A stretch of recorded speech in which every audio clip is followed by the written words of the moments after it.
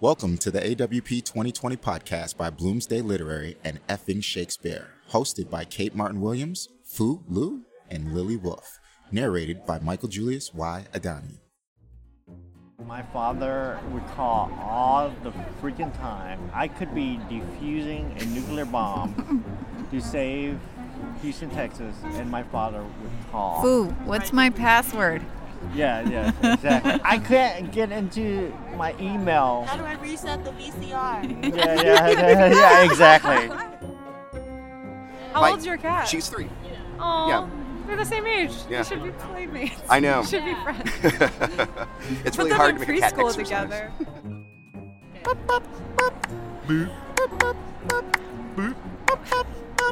Chickens. Yes. Yes. Right. What wasn't fun was the pecker chicken. Oh my what? Oh, Word. this sounds like a lot of fun. So woodpecker chicken, and my friend producer Larry is going to recreate what sound we heard at 4 a.m. this morning.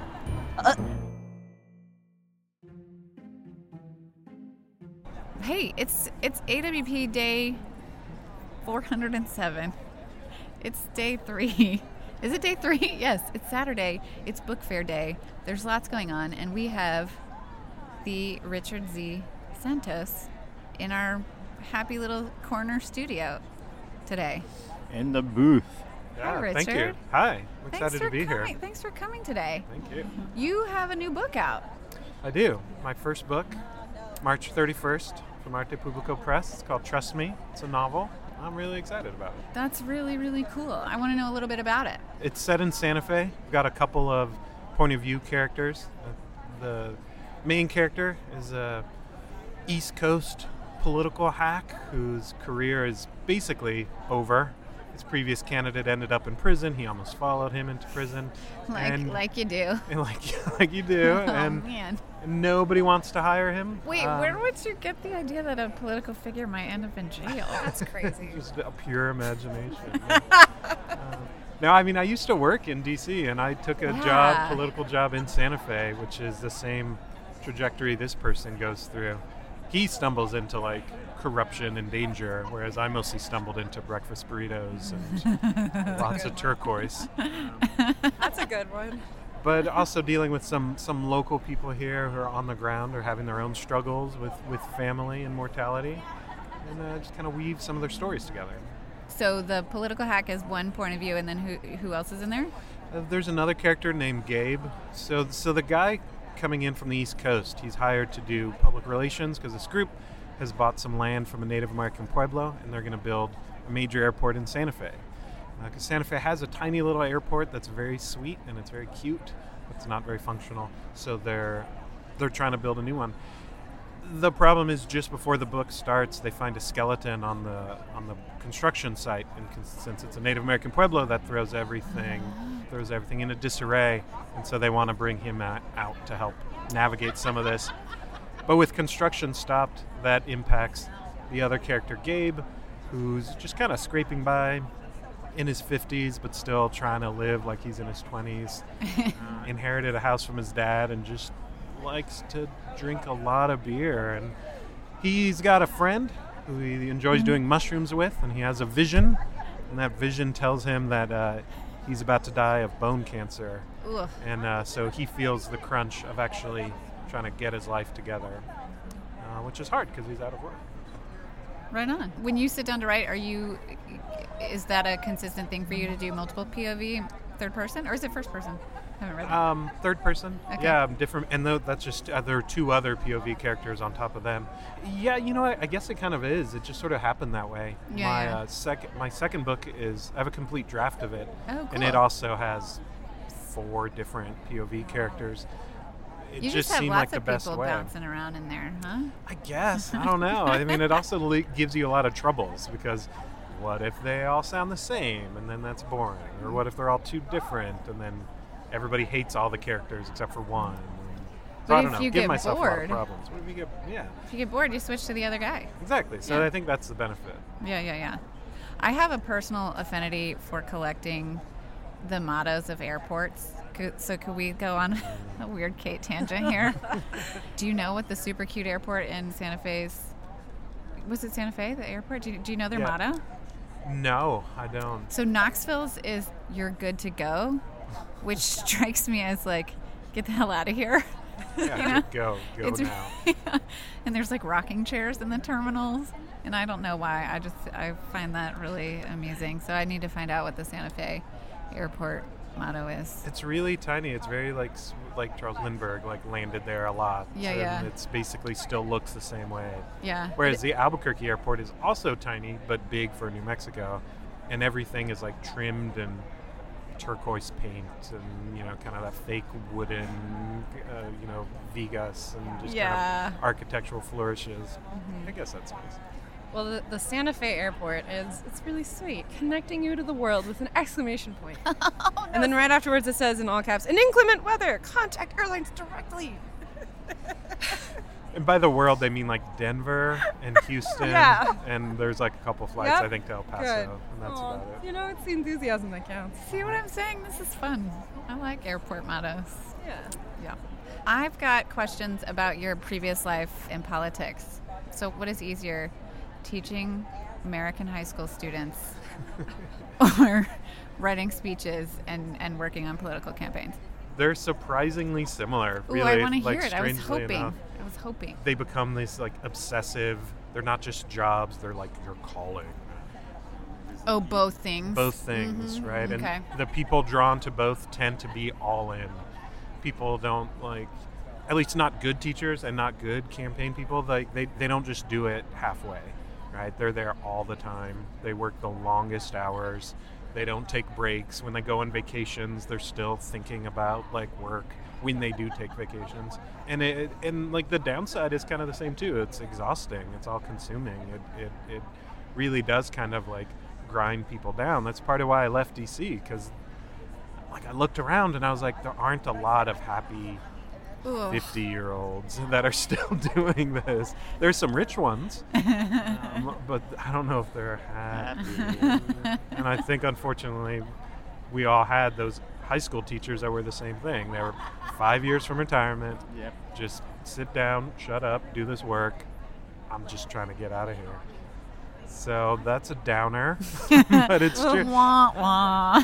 But I guess the upside to that too is that people really are committed to it. You Yeah. know, when you're working in politics, you want to change the world. You know that your ideas are the best ones and your candidates are the right ones, and You they're want the to connect your inspiring ones. candidates to the world, Yeah. like the Connecting you Like- to the world. To the Send them through the world. Santa Fe Santa airport. Fe We are Intercontinental sponsored by. Airport. Sponsored Not by by the them. Santa Fe Airport. 4 flights a Connecting day. you Connecting to the you world. to the world.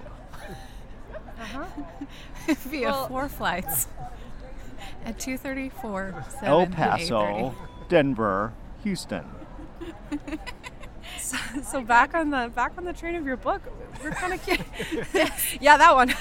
Book talk. So we were curious. How did you find your way to Arte Publico? How did you get with them? It was a wild story. I wrote and rewrote this book at least 3. There are at least 3 complete drafts that look totally different, and I would just keep tearing it down, and I would show it to people, and they'd be like, "No, this is not good," and they would make me tear it down again. I had a draft that I was like, finally, I am done, and I showed it to Tim O'Brien, who was one of my professors at Texas State, and he sent me back notes on the first 75 pages that made it very clear that I was very far from done. He just shredded it completely. But it was amazing, and those notes pushed me through the final draft. But still, I had sent it to 50 agents, and I got tons of encouraging rejections, but they were all rejections. And I put it away and was happy. I was happy. I was like, fine, whatever. Every writer has the desk drawer book, and this is mine. Cool. I'd already started another one. If you could see Bitter. Richard's face just now. Cool. They probably heard it in the Is- way I said cool. That's very good. That's what my students hear all the Cool. time, too, by the way. Hashtag cool. And then Arte Publico won the National Book Critics Circle Lifetime Achievement Award last year, and I was like, oh, hey, okay. nice work. And I saw that they have open submissions, and I was like, okay, this is actually the last the last time I'm going to inflict this on anybody. And they wrote me back within like a month saying that they were on board and wanted to do it. Nice. And now here we are. And did you throw a little party? Tiny little party, but mostly it was just confusion and uncertainty. Santa Fe Airport. The Santa Fe Airport. Sorry. No, but it's exciting, and And the you went editing with process them has been good. Unagented and just, sometimes that's really great to have that kind of editorial relationship and just get right into it, get right to it. Yeah, they've been really good to work with. The edits I got back were great, really tightened up the book. We chopped out 10,000 words, which I think it needed, and so I feel nice. good about that. Very, very cool. What's next for you? I'm going to be doing some work for the Writers League of Texas, helping to plan their Agents and Editors Conference in June, if we're still having conferences in June. That's really cool. So that should be fun. I heard that you're going to start working for Trump too, right? back into politics. Now, I've been tempted every year since I left DC. It's like, maybe I should go back. Is it still kind of itchy? Yeah, I think so, but not so much that I'm ready to go back. I imagine you probably didn't get much writing done. Usually not, except for the one. I think to a certain extent my career as a writer is thanks to the Obama-Clinton primary fight in 2008, because I was hired by the AFL-CIO to help do their political outreach to their members. And I was hired at the beginning of February, end of January. It was after the New Hampshire primaries. Yeah. Because historically, they've had a candidate by the beginning of March. And so the AFL-CIO would know who they were endorsing. They would go from there.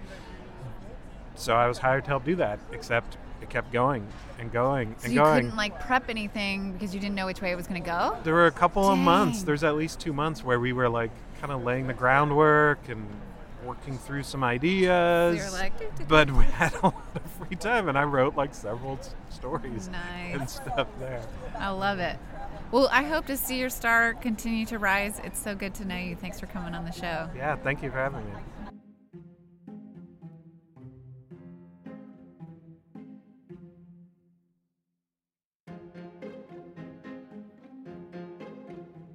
We are here with Yadasa Williams, and we are going to talk about all kinds of things. We're going to talk about YA literature. We're going to talk about Black Girl Magic.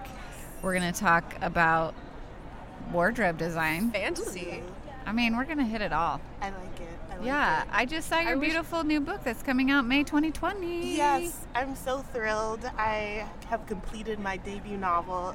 It's coming out May 19th of this year. It's called The Goddess Twins. Yay. It's a young adult fantasy about identical twins who discover they're goddesses when their mother goes missing. So it's about you and me? Yeah. So it's true life. Based on true story. It's based on my real life story. Yadasa and Kate Martin Williams. This is me coming out as a full-on goddess. True story, though, it is inspired by a summer that I had in 2006. So my family is Jamaican, and I have relatives in London that my mom reconnected with after years of not even knowing where they were, just knowing they're in London. Oh my gosh. So in 2006, she sent me to London to stay with my family for 2 months. Oh my goodness. And literally it was the summer of my life. Wow. And before then I had been very quiet, introverted, shy, typical writer style. But that summer when I met my cousins, which they were amazing, amazing individuals. They really pushed me out of my shell. They were like, "What's on your face? You want to say something, cousin." And I was like, "No, it's not nice." And they're like, "Who cares about nice? Just say what you think." And I was like, what is this world? I'm allowed to be who I want to be?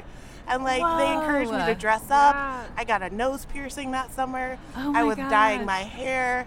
We were going out and dancing. I was kissing boys, all the things.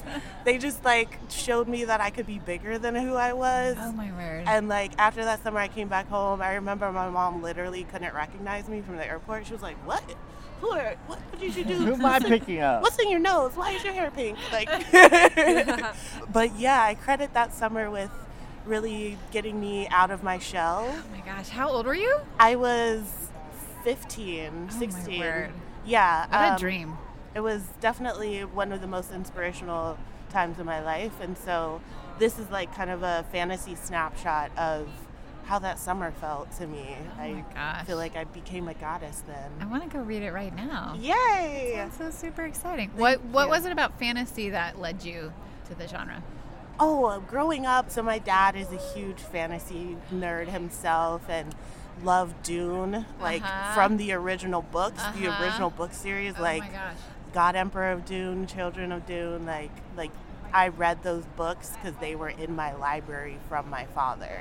Oh, wow. And growing up, we would watch the Dune series, and he's a very like, oh, this scene, you gotta watch this part. Oh, watch what he does here. And, like, and just very into it. And you know, I love like the never-ending story, and like I love the never-ending story. I just loved fantasy stories. I love seeing characters like discover magical powers and discover another realm, and those just always felt so, I don't know why, but real to me. Yeah. So growing up, I grew up in Ohio. Me too. like, No, wild. I didn't. Oh. Oh my god. You didn't know? You were in Ohio. Guys, I was At born one in point. Ohio. I just really want to be sisters with you, Dasa. You I got did her not- We're so gonna figure out excited. how we're related. Okay, We'll all figure it right. out. I was born in Columbus, but I did not grow up there. We I moved was to born Houston. in Cincy. Yeah. God. But I always felt like a transplant. Like, yeah, even in school, people were like, "Why you talk like a white girl?" And like, you know, all of that stuff. Yeah. I'm very Black Girl Magic. So I was just like confused how people took me. Yeah. And I felt like, okay, I'm an alien or something. I'm supposed to discover really where I'm from because this is not It's it. not here. So I would always connect with those stories of, yeah, like people discovering their magical ancestry. And I'm like, oh, I know that's going to be my story.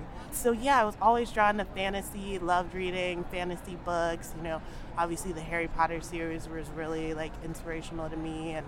But I always felt like, where am I in these characters? Right. Where's the person that looks like me, that feels like me, that's in this situation?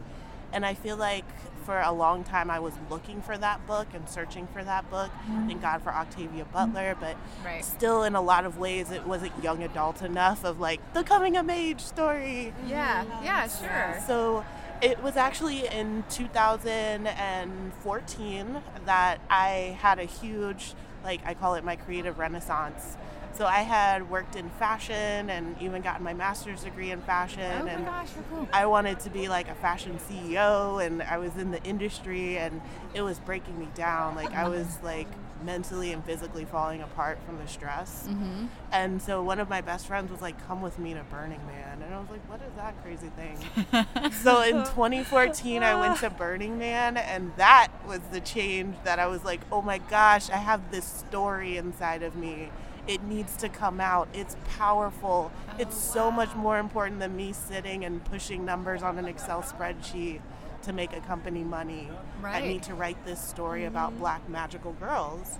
So since 2014, I Like started actual writing Black girl magic. literally right, yeah. Black girl magic. Like I saw the story at Burning Man that I was like, I've been suppressing this story that I know I want to see in the world.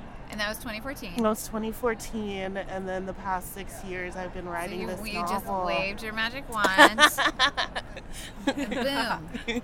Here's the book. And now there's a whole book out, and I'm so proud of it, and it represents a lot of my family. There's a grandmother character that they meet who's like straight Jamaican OG. She speaks to them in patois, which like I even wrote out the patois and had my mom check the patois because I wanted it to feel really real of the Jamaican culture. And you know, it's a snapshot of my cousins. The cousins that I met in Jamaica are literal characters in this book. So in so many ways, it really is like my coming of age as a Yeah. fantasy story. That's so cool. Thank you. How did you find your publisher? I'm so grateful. So I actually had come to AWP, I think it was a couple years ago, 2018. And that was around the time that I was kind of finished with the manuscript. But I was like, how do you know when you're ready to like send it out and get it on? And so I got the advice that somebody gave me that they were like, look at publishing contests because they have a date, and then you can make that date your date that you're done and start sending it out to agents, you know, things like that. That's like the AWP tip of the day, I think. I loved that for tip. our listeners. Finish the book. You, Like finish the book, find a date, and be like, I am done by this date, and I'm not moving backward. deadlines have huge amounts of power. This is true. Yeah. Yeah, so I found this contest through She Writes Press. They were looking for books that had a like multicultural spin, and I was like, well, definitely this is it. And so I let that date be my like final date. I applied to the contest and I started sending it out to agents that I had like met at AWP or like through online research. And I hadn't heard anything. I was getting a little hits on my query, but a lot of like, this sounds really great, but not what we're looking for, but thank you so much and good luck. And then I got an email from She Writes Press that I was in the top 5 of their contest selection. And I was like, what the heck? I was like, now it means I got a decent manuscript. And so I was overjoyed by that. Like, I was like, oh my gosh, top 5. Like, it means my manuscript is decent enough to get an agent, hopefully. And then like months went by and I just assumed I didn't get it. And then this is the crazy part. So I get an email from them saying they have picked their winner and it's not me. So I was like, okay. But they said because my book was so YA and they were looking for a more like adult women's book to choose for She Writes Press, but they shared my book with their YA imprint, which is Spark Press. And Spark Press loved my book and wanted to publish it. So Spark Press was willing to honor the contest winning for the She Writes Press contest, but for them. So I won the contest by not winning the contest. Whoa. That's how you do it, folks. Absolutely wild. So that's, again, my advice. Like, even if you're like, oh, I'm a little bit not, what they're looking for, go ahead and send it in, because you don't know who's like analyzing it and reading it at the end of the day, and they might be like, oh, this isn't a hit for this, but I know where this novel could land. Yes. Yeah. And I had no idea that my novel was going to land at Spark Press, but I'm so grateful for applying to the contest and them seeing something in my work. Very cool. No two publishing stories are alike. Exactly. Yours is fantastic. Oh my Thank goodness. Unlike Yudasa and me, who are exactly alike. I'm just going to keep returning to the same joke today. Just the one joke. I was it's growing the up in only one Ohio. Growing up in Ohio was amazing. I don't know what's happening. Okay. Well, we were. I wish people could see how awesome your hair is. First of all, Thank it's you. like a purple gradient. It's beautiful. Thank you. And It's so the color of my soul. There you go. There you go. Bright purple. Oh, it's great. And Glowing so, pink. you still do. You call yourself a wardrobe wizard. Yes. And you still do fashion, and you still are in that world. How do these two intersect? Do you find yourself writing about it, or Oh, yeah. there's just magic all across the board? Oh, thank you. It's funny because, when I realized, I was like, I have these two really strong passions, fashion and writing. Both very creative. Very creative. And I was like, people were like, you need to pick one and you need to only do one. And I was like, I feel like both fulfill me so much. And I feel like one day I tried to describe it. I was like, I'm a storyteller with both words and clothing. Yeah. Yes. Because I love to tell stories with clothing. Right now I'm like doing this bright pink animal print thing, and I just feel like it matches my hair, and I'm like a vibrant like character, and so I love working with styling. I work with individual clients who need their wardrobe like updated, or Authors. mother of the bride. If you're doing a reading, If you're an author and you Reach want to out. like step up your game, I can definitely help you with wardrobe. You cannot. You don't know how much, as like someone who publishes authors, how many questions we field in that vein. Like, what about this? Should I do something like real on the nose, or should I go out? How do you Which I love to field those questions, but I could just forward them to our new staff member at Bloomsday Literary, who we're gonna pull on Kate's as a twin. fashion a consultant. new fashion From Ohio. stylist. Yeah, and it's interesting too. Like, opportunities have just come abound as I've just been like, you know what? I kind of decided I don't want to work industry fashion. Like, I want to work, with people. I want to work with projects, because I found working in the industry really soul crushing for me, Yeah. to say the least. Uh-huh. So yeah, I've just been open to opportunities that come up. I've worked with musical artists on like setting up wardrobe for their tour. Amazing. 2 years ago, I worked on an independent film that was shooting in the Bay Area. That's actually right now on Netflix. It's called What is it Freshman called? Year. I was the lead wardrobe stylist, so I'm like telling everybody, Get like, out. you need to see this movie and look at the clothes. That is so Because cool. I chose the clothes. So cool. And yeah, I'm actually about to go back to the Bay and work on a commercial project with a friend who's an artist, and she needs like a visual like match to her artwork that's going to be in the background. And so I'm choosing the wardrobe, and we're working together to collaborate on it. Wow. So I really love working with wardrobe styling, and I feel like it fuels also my writing, working with people. Like I love people watching and seeing their idiosyncrasies and seeing their Yeah. We characteristics. don't do any people watching at AWP. There's None like at all. none. No, There's I none just here. We keep do to dog myself, watching. and I look away. Dog watching. There were some cats too, like Oh, really? not real cats, but like fake cats. Oh, at huh? the Kickstarter table. Oh, I've walked they by have a this- fake yes. cat. I've walked by it 100 times. I'm like, oh my god, there's a ghost. Is it like one of those that moves and meows when Yes, you pet it? I Oh, just gosh. like watching people like interact with it, because some Oh, people are that's like cute. afraid, some people are like yes, some people are like what. And Yeah. I But would yeah. like to award Kickstarter with the best booth of AWP. Yeah. It is. It's Yeah. We like a give whole them like a apartment almost. sanitizer Gold trophy. star. Be like, you win. All the You get rest the of hand us sanitizer. defer to it's like a couch, and there's a rug in there, and some Yeah, bookshelves, they and really the set cat. up- they That's really the cat. set up yeah. booth. Go take a nap there. It is. It's like a whole apartment. In I'm San going- Francisco, it'd be $4,000. I will also bestow you with the fashion award of AWP. Oh my gosh, 20. totally. Oh, totally. Thank you guys. You're the best. Thank you so much for coming on the show. Thank you for letting me talk about my book, for letting me talk about my passions. I also want to just leave a little note of dedication. So this book is dedicated to my cousin Chanel. Oh. She is, as I talked about, one of my cousins that I met in London originally. She's one of the characters, Liberty, and she recently passed away. It was really sudden, and I'm so grateful that she's immortalized in my book. I'm doing my best to try to go to London and be a part of her funeral, but I just wanted to leave a little note and say, like, this is dedicated to Chanel, and definitely for artists, I think there's something magical about, putting people you love in your books Yes. so that they can live forever. Chanel, lovely. live on forever. Yes. Yeah, yeah. Thank you so much. Thank you. This is wonderful.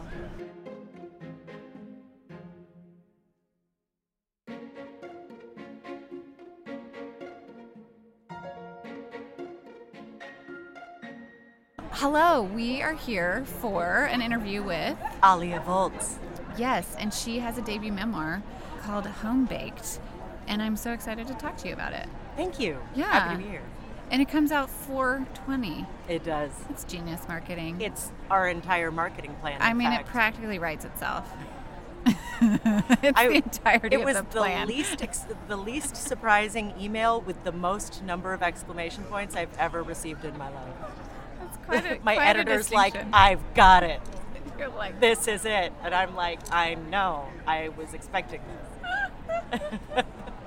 okay, so tell us what your book is about. So, my folks had the first high-volume cannabis edibles business in San Francisco in the 1970s. They were baking and distributing like 10,000 brownies a month in an antique Wedgwood oven all over the city. And then Underground, yeah. very underground, very illegal, very popular. These are disco days, so it's like Harvey Milk and Sylvester, and that this whole vibrant, crazy crowd was into it. And then AIDS hit San Francisco very hard, and the community that surrounded this started to die off, and so the business, Sticky Fingers Brownies, became part of the dawn of medical marijuana. So the book is about the transition from party drug to panacea, or dealer to healer, that whole transition that marijuana has made in our public consciousness, which happened vis-a-vis the AIDS crisis. Wow, yeah. And then it's through the lens of this DIY, funky family bakery. Yeah. How did you know that it was going to be this kind of hybrid, right? Where you're talking about heady social issues and also personal history. Yes, I didn't know that. Okay. It took a long time. My book journey has been long and winding.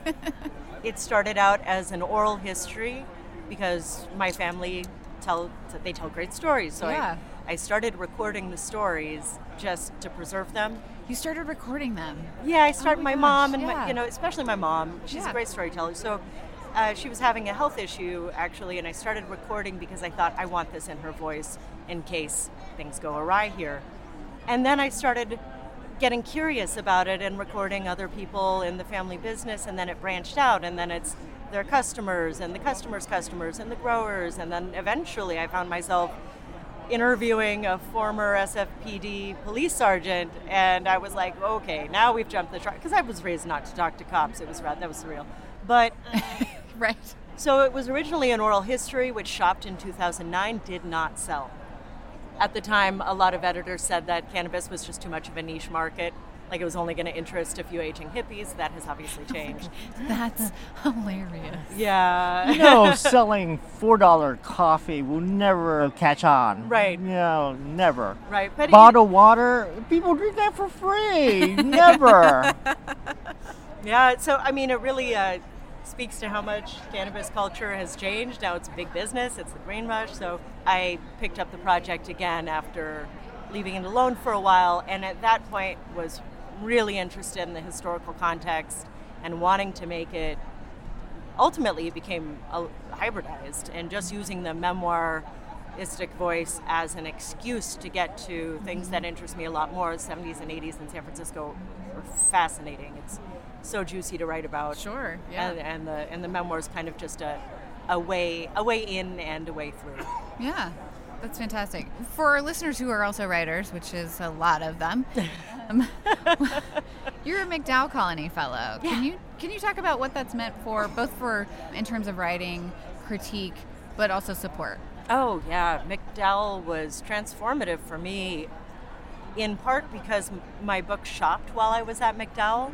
So I got there and was doing the last rewrite on my proposal with my new agent, and who was dreamy. It was a really deep, uncomfortable dive, and it was great to have the solitude and support.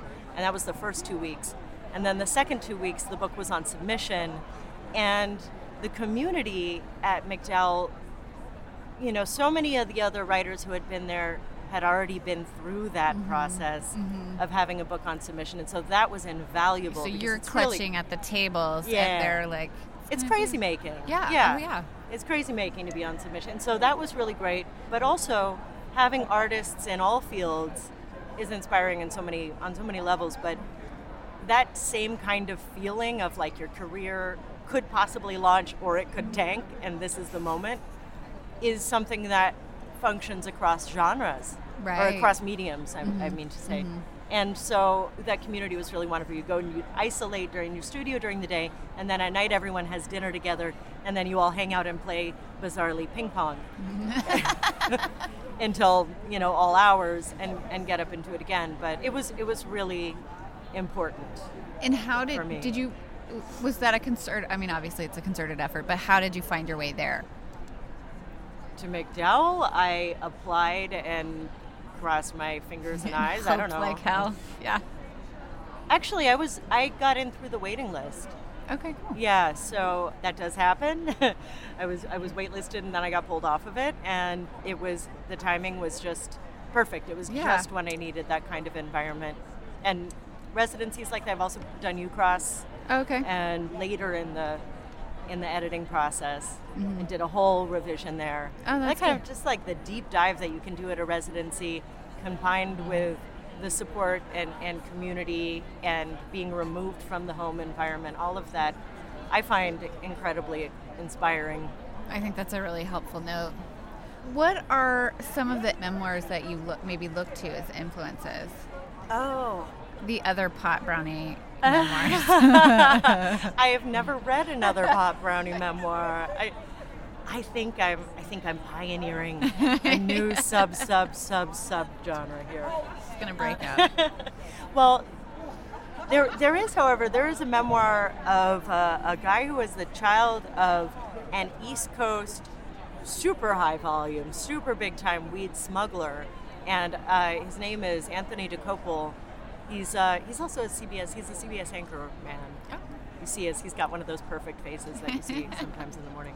And his book is called The Last Pirate, and it's kind of similar to mine in that it's more about his father and his father's career and about policy and the culture at the time than it is about, his child's life. The other one that I drew a lot from is Bridget Davis's The World According to Fannie Davis. Oh, okay. And that's our subgenre is the memoir. Yeah. Right? Yeah. And have you read that? No, it's sounding more and more familiar when you're talking about it. It's spectacular. So her mom was a numbers runner in 60s and 70s Detroit. I heard the blurb for this. She's fabulous. She was supposed to be here. Yeah. And we've become friends of a sort since then. And she was kind enough to blurb for me. But our books are really similar in that way, in that it's so much more about the social issues and the world surrounding like this underground community that's illegal and it's criminal and it's secretive. You grow up hiding it, but at the same time you know that your mother's work is good for the community. You know that what they're doing is right, even though you have to hide it. Yeah, how complicated. It is, and the same for and what it's you the same. Yeah. How cool. Very cool. What's been the weirdest moment for you at AWP 20? She said as a dachshund walked by. I just saw a little dachshund. Discounting now? Yeah. So last night, so I've been organizing a lot of things this year, and of course everything went to hell in a handbasket, but it's also been really fun. Yeah. I'm kind of liking the chaos. I think we keep hearing that. I'm a child of chaos anyway, and I yeah. just am digging it. I think this is weird, my favorite AWP. Yeah. Wow. Because we're all like, nothing is going according to plan. Yeah, and we just had to roll with it, right? You can't be uptight. It's No. not. I mean, you'll just collapse. And no, yeah, absolutely. We went to a reading last night, and our penultimate reader was up there talking about kids and drunks being the last truth tellers. And at about 5 minutes later, a toddler wandered in from the playground because we were at this like open air restaurant and there was a playground, and a kid wandered onto the stage, and then our reader just read the rest of his piece to the kid, and it was this moment of like kismet. That's magical. Yeah, it was really great. So last night, really I had curated a reading for memoirs that was supposed to take place at a kind of a nice cocktail bar downtown. And unrelated to Death Cold 2020, the events guy at this place started ghosting me about 2 weeks before the conference. That's the worst nightmare. And and I couldn't get a confirmation from him or anything, and the voicemail boxes were full, and I couldn't find out if we had a venue. And when I got here on Wednesday and went to kind of confront him, and he all of a sudden wanted a $500 deposit that he hadn't asked for in December when I booked it. Oh. So we got into a yelling match and I lost my venue. But I ended up seeing that Memoir Mondays had booked this bookstore and they pulled out. So I called the bookstore and the guy's like, sure, we'd love to have you. Okay, this bookstore it's called Dead Tree Books. It's lovely guy in a totally bizarre part of town, really far away. And it's all paperbacks. All of his books are $3, and they're like musty-fusty paperbacks. And the place is like full of boxes, and it's basically somebody's living. It There's had like this feeling a like barn cat that wanders around. Yeah, it's really, really, really, really funky. All the signs are like written in ballpoint pen. It was really trippy. So I get there, and I've cajoled all of these people into reading, half of which were not originally scheduled, right? And I'm like, oh no, what have I done? And he set up all these like falling down, collapsing chairs and like funky couches in a circle. And it looks for all the world like an AA meeting. Wow, what are we getting into? So people start getting there and everybody looks stunned and terrified. And we ended up with 20 people. Yeah. That's which great. seemed like a decent turnout. Well, I mean, Sure. of course, like that includes the readers and their spouses, right? It counts. Yeah, it counts. Look, it But counts. We're all sitting in a circle, and I think because it had that meeting feeling, the readings were really, really personal. People changed what they were going to read and picked like a really heavy part. Yeah. And there were tears, and it was kind of half therapy session, Oh my gosh. half reading. And it was cool. It was like, what is going on? This is so bizarre. It was so weird. I love it. But I like that. I like Yeah. I don't know. I think it's fun. You couldn't have planned that because Yeah. it totally would have failed. Gotten if on it- stage and done the usual thing. Yeah. Sure. Yeah. And this was not the usual thing. AWP 20, not Not the usual the thing. usual thing. Yeah. At all. Oh, that's such a great story. What's next for you? Did I just ask the question that like seniors in college don't want to be asked? my Like, God. you're about to graduate. What's next? And Oh my like your God. book's not even out, and I'm asking you what's next. So which what? is terrible. Well, what Tell do me you to shut up mean? if that's not the I'm question. just not Are like. there new projects in your head? Oh. Are you Jeez. or where are you going for lunch? Like either one of those questions is Well, fine.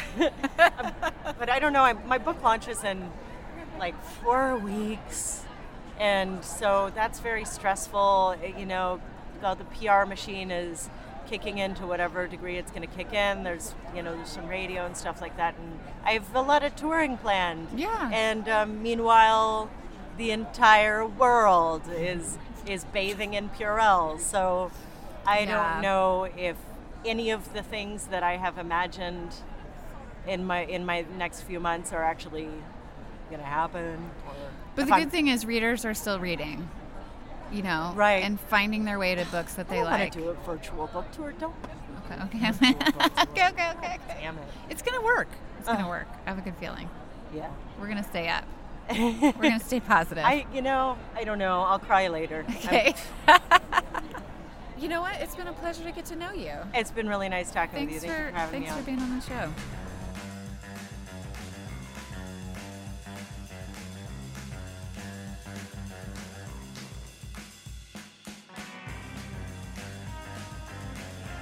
Welcome to the Blazer. We're here with Sonia Hamer, student in the UH Creative Writing Program. She's here to talk about fashion. Who are you wearing? Let's see, Forever 21. Big fan. Yeah. What are you about? What am I about? Well, right now, got oranges. I'm all about citrus, zinc. Dig it. Why citrus? Yeah, it helps you. It's good for your immune system. And Yeah. we're here at the AW Book Yeah. Festival, which is kind of like has that. It's kind of small this year because of the coronavirus scare. And what do you think of the whole thing, that whole situation? I mean, I definitely understand people's hesitation and fear, and I definitely understand the criticism. I didn't lose that much by coming here because I'm staying with my sister. Yeah. She lives in San Antonio. It's almost like we're at the last day of the festival. First day, everyone's doing the elbow bumps. Yeah. Today, everyone I feel like is just like hugging. But there's something kind of like a radical, kind of like I trust you. As don't get me wrong, Right. we're spreading it. Oh yeah. Like it's happening. But there is something kind of nice about being just like you see someone and like I trust you. Fuck it, man. I'm just gonna hug you. Oh yeah. And it feels like it's I don't know. It's Yeah, that's why Am I I don't res- make people get STD tests. Sorry. I haven't. I trust you. We're at AWP. That's the last virus we should be concerned about. All right. So what else are you about? So you're about I your zinc. am You're about the about- health. You're yeah. about you have this great citrus dress on actually. Yeah, because I don't have to I'm pretty sure that I don't have to eat the oranges for them to work. Yeah. Like I think just the orange color will scare away any virus. Just it's so bright, Yeah. vibrant. Yeah. Oh yeah. It's springtime, man. So all right. So talking to the end of viruses is my last question. What's your favorite virus? Oh, We talked about bacteriophages. yeah, bacteriophages are cool. They latch on to the bacteria, get their DNA in there, Uh-huh. just hijack. I mean, that's how all viruses work. But the bacteriophages are a cool little shape. What are the shape? I'm not. It's like a little geometrical casing at the top, and then they've got this little stalk and legs Oh, that they cool. use to attach. Yeah. Oh, those are those things. Those Yeah. I've seen those like octagonal or hexagonal things with the. Oh yeah. Are you like a really like? Did you study like? Were you like a biology nerd, or were you like? I am a lot of different kinds of nerd. Yeah? But Do tell. What? Oh, well, like I play a ton of Dungeons and Dragons. Do they have bacteriophages in there? You know, you definitely could. I will consider that for my next character, just like a giant bacteriophage, like casting spells or whatever. Yeah. Yeah. Cool, man. Well, Sonia Hamer, thanks so much for joining us on The Blazer. No problem.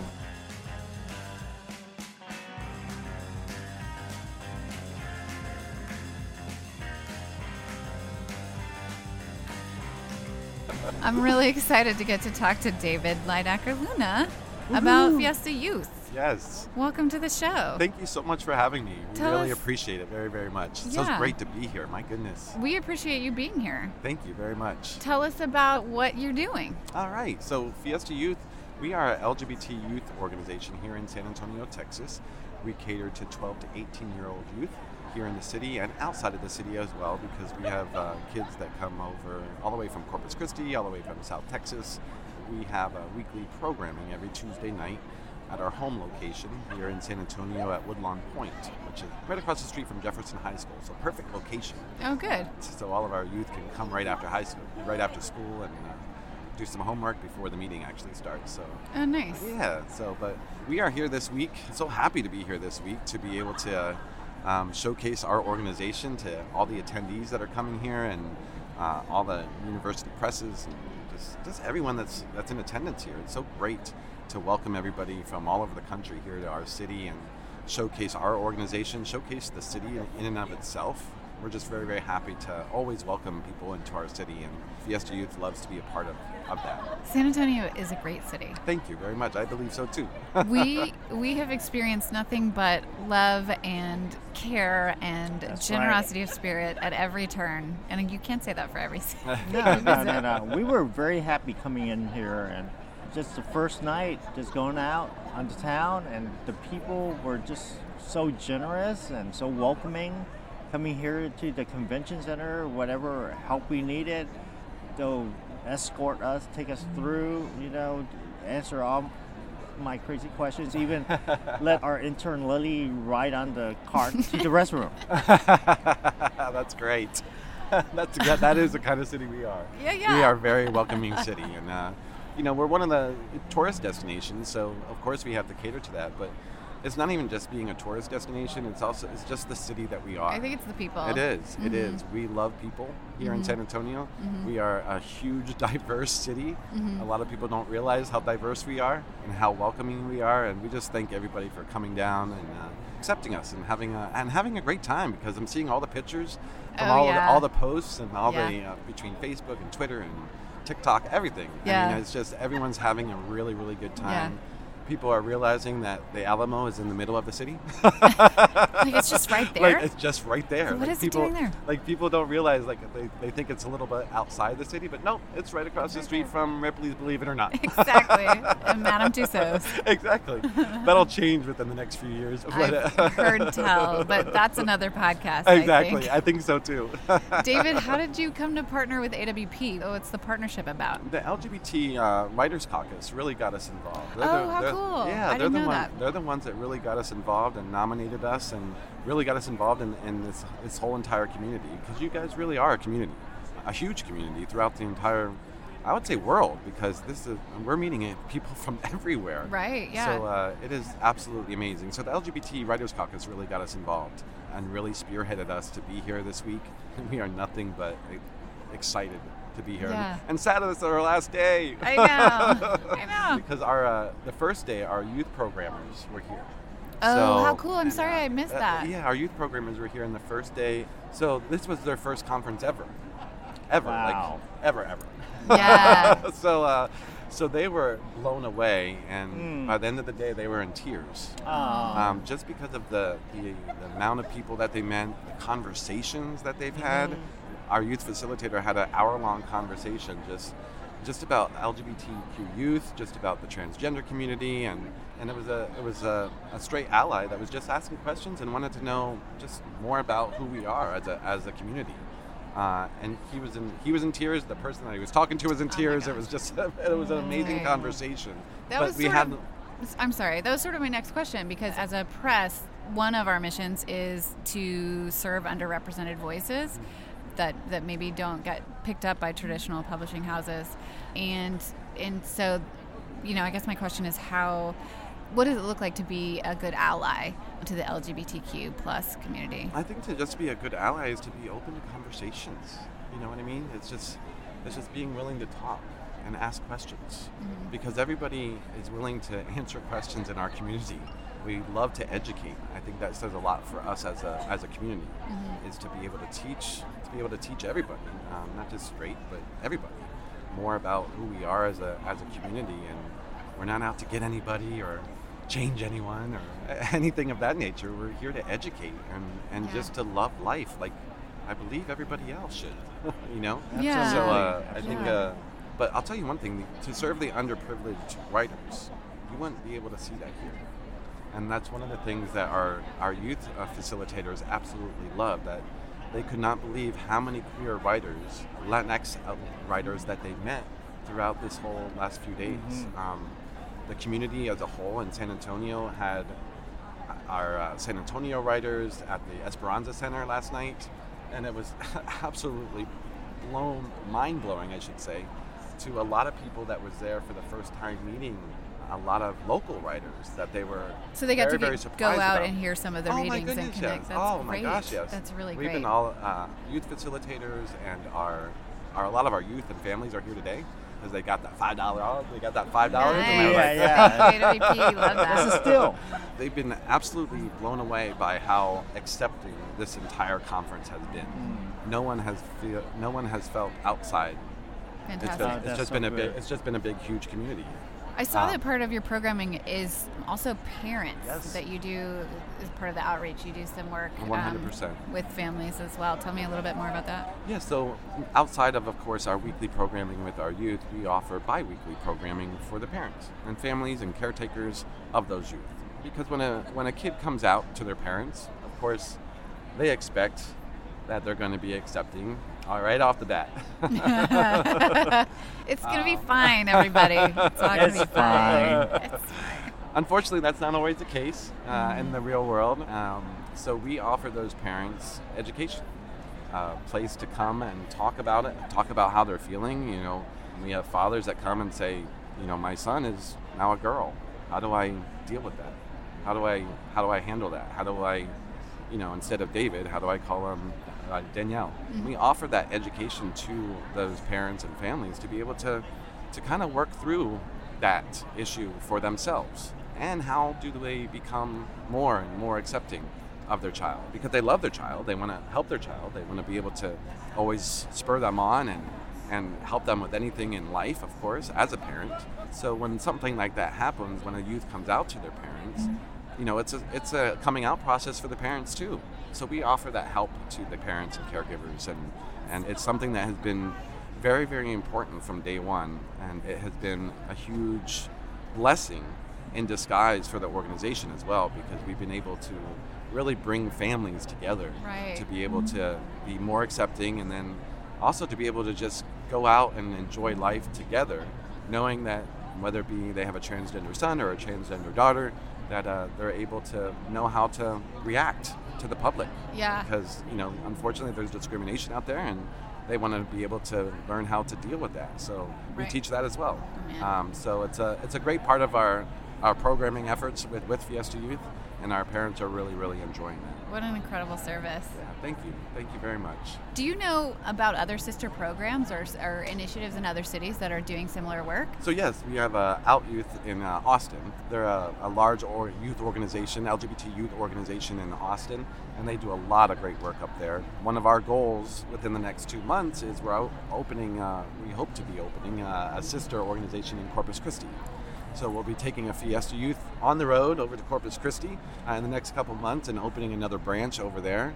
This coming Tuesday, we actually have the McAllen AIDS Council coming up to visit our organization to actually see how we actually present programming, so that they can take it back and eventually open up their own facility down in South Texas. So we're really excited about that. And yeah, being able to best practices and partner. It's just about partnerships and being able to showcase into all of our smaller communities around us how accepting people can be. Because some people can be scared of that change, but it all eventually comes together, you know.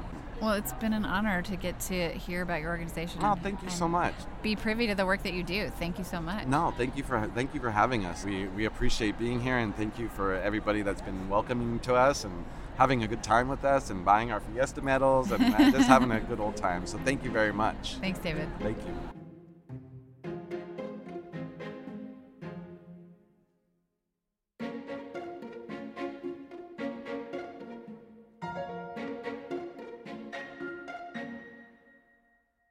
Actually, we're here talking to Chad Abushanab about his gorgeous new collection of poetry.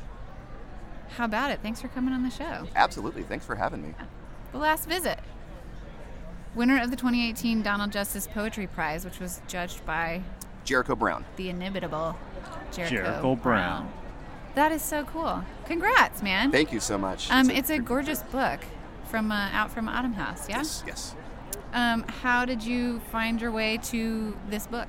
It began as my dissertation project in grad school. I wrote it over the course of about 4 years. At some point, I ended up writing the poem Halloween, which is actually on page 31 of the book. I didn't plan that, but I like to tell people that I did sometimes. And it just sort of fell into place. Like suddenly I could see this project coming together. Like the poem, it spoke about masculinity and violence and addiction and just all of these things that I realized been binding my poems together. From that moment on, I could, The Last Visit was sort of a thing that I could really work towards. Do you mind reading for us? Oh, absolutely. Is that fair? Yeah. Great. How about Halloween? Oh, I'd love to do it. Halloween. For Halloween this year, I'll be a man. I'll work my hands to bloody rags and use my fists to prove which truths I understand.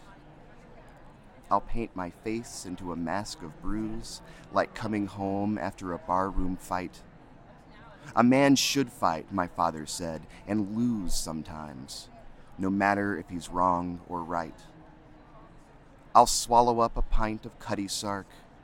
I'll stumble home and fumble with the light. He said, if you drink, you won't feel the marks. You'll never know the places where you've bled. For Halloween, I drink the autumn dark. I'll be a man the way my father said. On Halloween, we're closer to the dead. His teeth were crooked. His hands were red. Gorgeous. Wow. I admit I haven't had tons of time with the book. I just bought it yesterday, but it is a beautiful collection. And I love what you do with Huzzles in this book. There's 6 of them. Right. And they act as kind of a spine, yeah? Yeah. Originally, the Huzzle in the book was the last poem in the book, and it was all together, that's how it was originally drafted.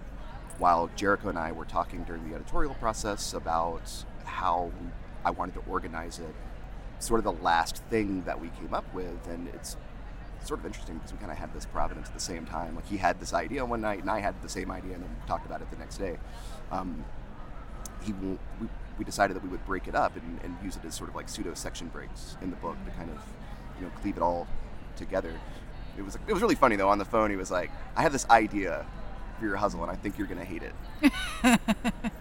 But I think you should break it up. And I was like, oh my God, I had the exact same idea last night. Gosh, so that's crazy. And that was the thing. I was like, that was the last move we made. That's what locked the book down, I think. It's gorgeous, and I believe it works beautifully.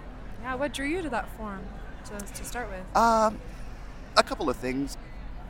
My Middle Eastern heritage, partly. There aren't a whole lot of Middle Eastern forms that we see really hugely celebrated in English, like the Huzzle. That's something that has really endured. Also, just the musicality of it. I'm very drawn to the music of language. My poems are often metrical. They often rhyme. The Huzzle, with its repetition, just, I don't know, that really feels like it's in my wheelhouse, right? Like it's a challenge to get those words in there. and to make it work, to make it sound new each time. So, yeah, I mean, I think that's what really drew me to it. Do you struggle with this sort of intense vulnerability that comes through in your poems, and having it be on the page and exist in that way outside of your own sort of personal past and history? I used to a lot more. These days I own it, I guess, more than I used to. I remember wondering if I was going to show this book to my mom when it came out, and I decided to swing hard in the other direction and actually dedicate it to her. So, oh wow! Yeah, that's one way to do it. Right? Yeah, right. Yeah. Here, it's for you. That's your book. I always have a freak out moment whenever I find out that a poem of mine is going to get published, that it's going to be seen by, even though that's what I've wanted, ostensibly the entire time. Yeah. Once I realize it's actually going to be in people's hands, I kind of panic a little bit. So when I got the call that the book was going to be published, I was like, oh my God, this is 40 poems at once. This is going to be a panic attack. Luckily, just the work, the editorial work that I was doing, the revision, kept me occupied enough to sort of, think past that, ignore it a little bit. I will say that once it got down to the wire, once we were really approaching the print date and the publication date, I started to freak out a little bit more because, it is very personal. And I'm kind of a shy person. I don't really share a lot. My poems are, oftentimes how I'm able to, get myself across, if that makes sense. Sure. You also, in addition to gorgeous poetry, you have a very incredible kind of envy-inducing series of bylines. You're published all over the place. How did that all start, that snowball kind of go down the hill? I'm someone who is really, really particular about where I submit. I like to be really familiar with a journal before I decide that I want my poems to join the community of poems that they're crafting. So all the places that I've published in are places that I just absolutely love, and I really felt like my work would belong there. And I think that as a strategy, that really worked for me. I was really, really able to get the snowball rolling, as you were saying. Also because there's a lot of community inside of publishing.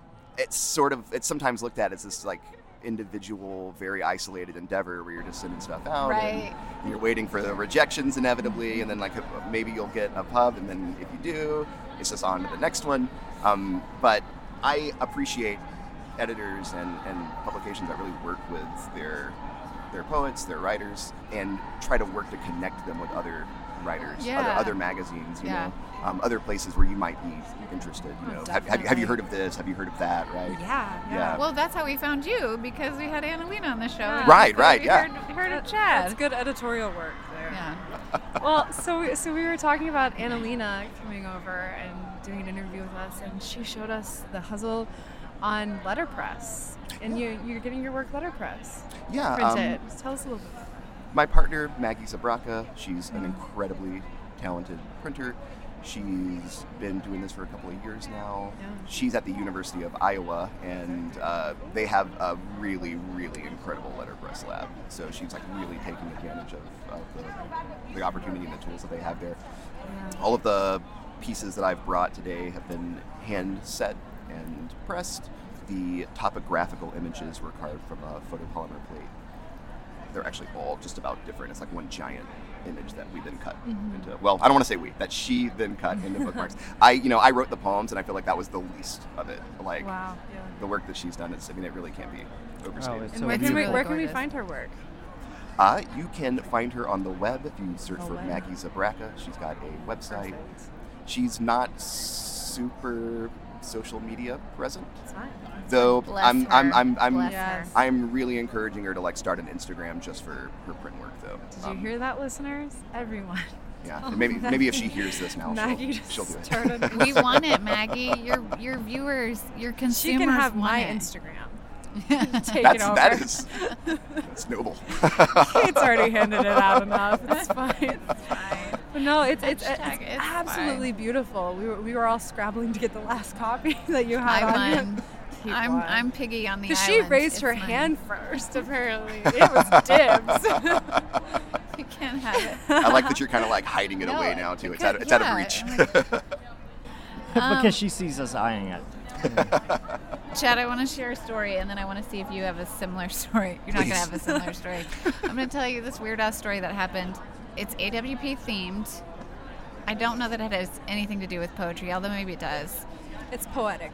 I had a dream, AWP 19, about a Great Dane when we were en route to, like the night before we left for AWP. We get to AWP and we go to a coffee shop, and there's a Great Dane there whose name is Lucy. And she was like magnificent and beautiful, and it was like I conjured this dog out of thin air. AWP 20, I have another dog dream. Uh-oh. And Fu makes an appearance in the dog dream and like saves this white fluffy dog. And I tell the two of them, I mean, this is such an impressive, interesting story. Everyone loves hearing dream stories. I can't believe I'm doing this on air. This is the content we all signed up for, okay? And what appears at the coffee shop this morning? A white dog in the doorway, perfectly framed, just a little white fluffy dog, just like in my dreams. Off leash. Off leash, just sitting there looking into the window. Like it just came out of your dream and it's just sitting there. Yes. But there there was an owner there. We found an owner, but still, it was this off leash white fluffy dog staring at Kate. What was his name? Cody. Cody Was a there. good boy. I love animals with like very people-sounding names. Yeah. What's your cat's name? My cat's name is Alonza Little. She has a first and a last name. Yeah. Oh, beautiful. My dog's name is Abigail Louise, A.L. We got Alonzo I love Little. it. Yeah, there we go. There we go. We had a cat that passed away last year. I had him for about 12, 13 years. His name was Mr. Cheese. We never really progressed to the first name basis. You took a hard turn for... Our relationship was very business-based. You know? Mr. Cheese. Mr. Cheese. He never did share with you his first name? No. Well, he shared it with me. I just wasn't allowed to use it. I believe his full name was Louis Kilgore Cheese. But, it was always Mr. Cheese. Like Louis or Louis? It's Mr. Louis? Cheese to you. Yeah. Was it the fancy? It was, yes. So he's yes. fancy pants. Oh, he is. Oh, yes. my gosh. So I think Kate's question is, how would you take this dream? How would you interpret or... My AWP 19 and 20 dream experience. I mean, I put a lot of stock into dreams influencing reality. I mean, if it were me, I would be on the lookout for a dog to be in my life. I once had a dream that, let me preface this by saying I had never eaten pistachio ice cream before. I had a dream that I tried pistachio ice cream and I loved it. And I woke up the next day and I bought a pint of pistachio ice cream and I loved it. Wow. Yeah. That's so Wow. awesome. Yeah. I also had a dream one time that I had a peanut butter and pepperoni sandwich. I tried that one and it wasn't as good. Yeah, so now I'm like, maybe I'm undercutting it a little bit. But pistachio ice cream for the win, for sure. We here at the podcast and everyone else who's listening is going to be on the lookout for all of the great work you're doing. Thank you so much for being on the show. Thank you so much for having me. This has been a wonderful time. You guys are a lot of fun. Thanks.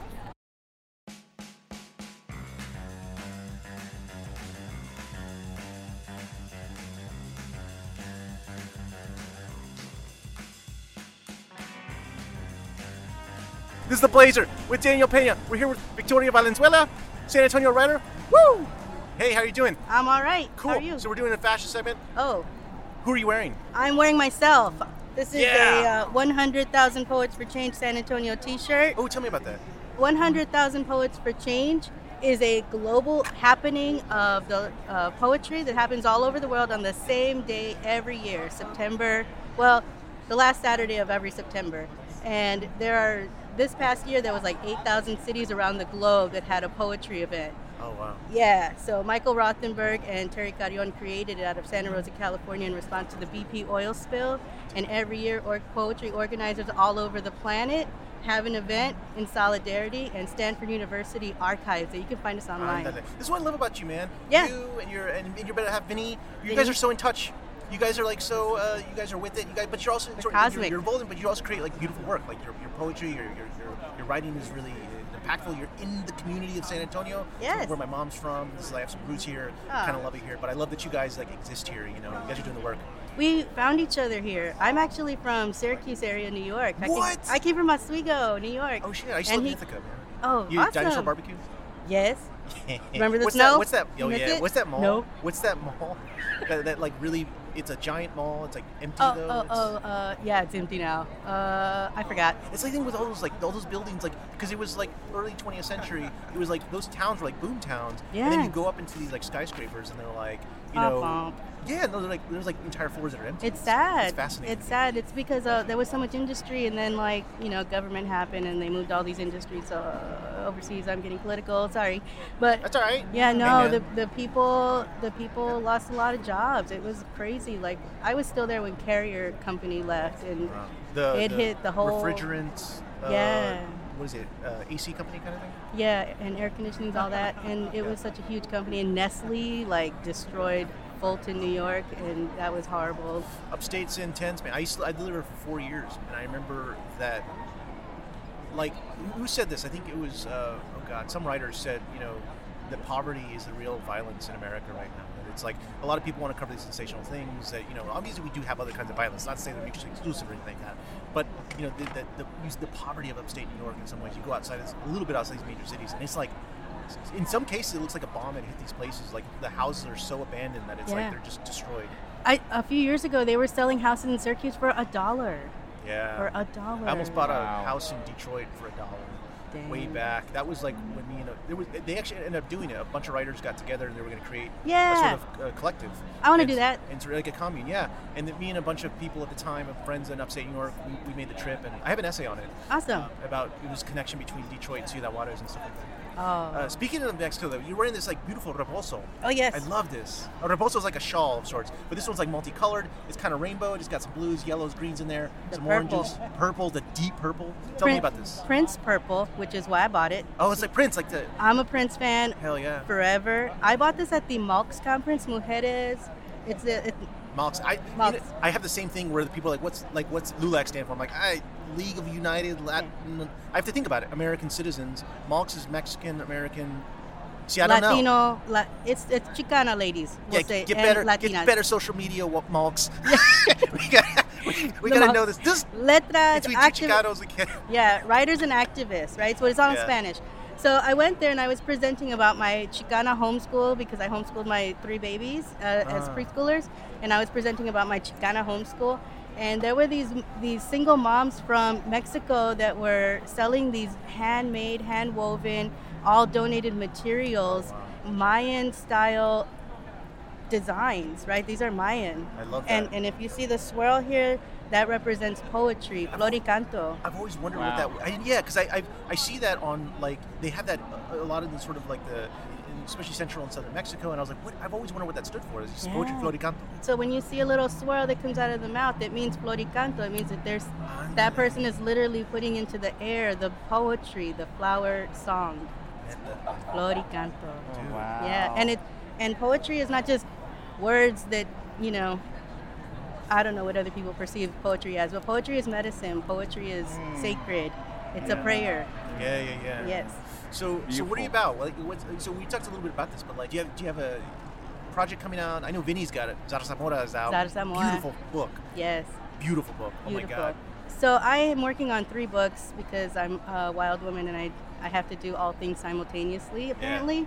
And I do have a chapbook that is completed, and I am shopping it around if anyone is interested in mother poetry. It's called In Bed, a Postpartum Romance. Because when I gave birth to my last 2 children, they were both C-section births, and I got pregnant 6 months after the first one was born, so I was pretty much in bed for 2 years, and so I was out of the scene for a long time. God. This is like your second and third, or first and second? I gave birth to 4 children. Oh my God. Yeah, together Vinny and I have 6 children. Oh my God. Yeah. Wow. So In Bed, a Postpartum Romance is my love poetry to myself, my own personal healing as a mother postpartum, to Vincent, my new love, my forever love, and to our children that we created and to the children that we were raising together. That sounds beautiful. It's all these poetry moments. All my poems are snapshot moments. So they were just capturing, like the 5 a.m. nursing and when, I don't know if you would know, but when you're nursing, you feel the pain of contractions as if you're in labor. Like soon after, so in a C-section, all the pain comes after. Wow. So it's poems about that snapshot, 5 o'clock in the morning, he has to go to work, and I'm nursing a newborn, and also, you know, having to feel the pain and like just carry the force of all of it, and you know. You know, it's interesting. I was talking about my little sister just had a kid. Oh, good. And she was talking about sort of like, you know, trying to get advice and trying to sort of get. And you know, there's always things that are passed down from familial things. But and there's like those sort of. But she's like, anything you find on motherhood, it's like all these like sociological texts, but like nobody has like that. Like there's the sort of the poetics of motherhood. Right. And she's like, where is that literature, man? I have mean, it. It's at home. Yeah, no, but it's like we need that, man. We do. We need it. We treat it. In my opinion, I would say this is like a very not the best authority on this. But, you know, I think we treat it almost like this thing that like we treat it with like polite distance, where it's really this like massive endeavor.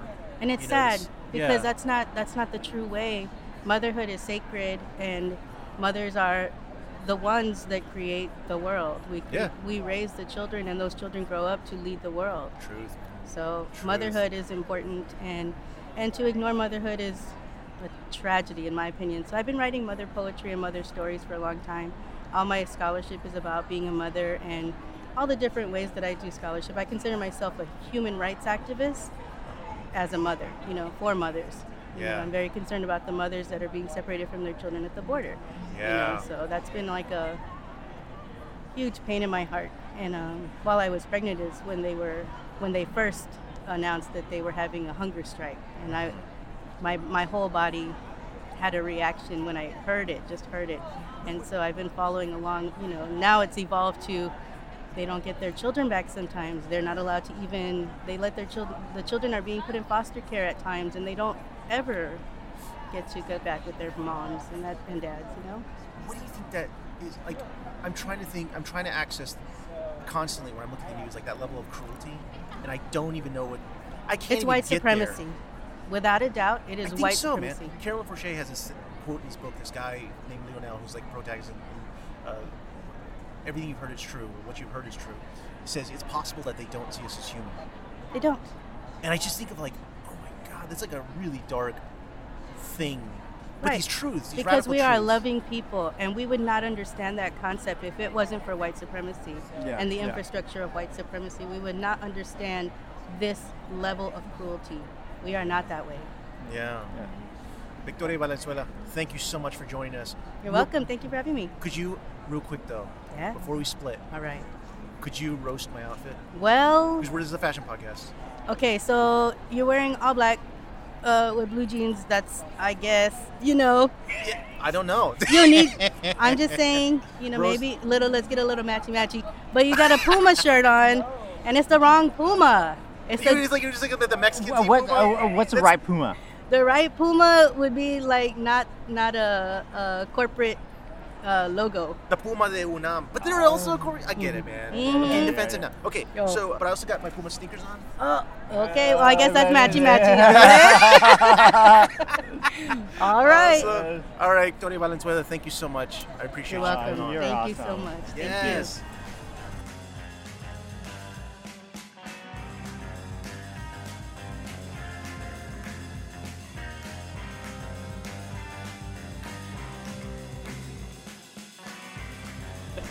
No, we are here with a good friend who we met at AWP last year. Yeah. Tori Cardenas. Orlandia. Oh, yeah, that's me. And we have things to talk about, in addition to dogs and ghost sharks and what else? And poetry. And poetry. That one. Yeah. That one. Poetry. I want to hear about Skull and Wind. Yeah. I started working with them just pretty much this year. At the beginning of the year, we announced my executive editorship. So exciting. Congratulations. It's super exciting. Like, I've been wanting to stay in Albuquerque and, like, work to try and, like, bring the literary community together, and I've been sort of doing that with Blue Mesa Review, but we're with the university, so it's, like, aside from all the other unpaid labor that I'm doing, like, I can't really go out and, like, make these connections like I really want to, so now that I graduate working with Skull and Wind, I think I'm going to get the opportunity to do that, because there are so many different pockets of, like, I don't know, not just poets, but all kinds of different writers in Albuquerque. There's, like, the slam poets, and then you go to MFAs, and, like, there's all kinds of different circles even within that. There's the slam poets, there's Poetry and Beer, and, like, all these different writers groups, and they don't interact hardly at all from what I can see. So eventually we want to have like a brick and mortar. Have like a little bookstore and living the dream. And I want to have a reading series. I want to do all kinds of cool stuff. But with Skull and Wind, it's also kind of particularly Southwest. So we're focusing on publishing queer, trans, people of color, non-binary people of color, anybody that's local really also, because Albuquerque doesn't have a poetry press, or I don't think it's ever really had something like that. And so I don't know, aside from the University of New Mexico Press, which I think actually moved their offices to Kansas or something. Don't quote me on that. I don't know actually, but yeah. That's okay. I was saying University of Tennessee, San Antonio yesterday, which is like not a thing. A new satellite campus way out there.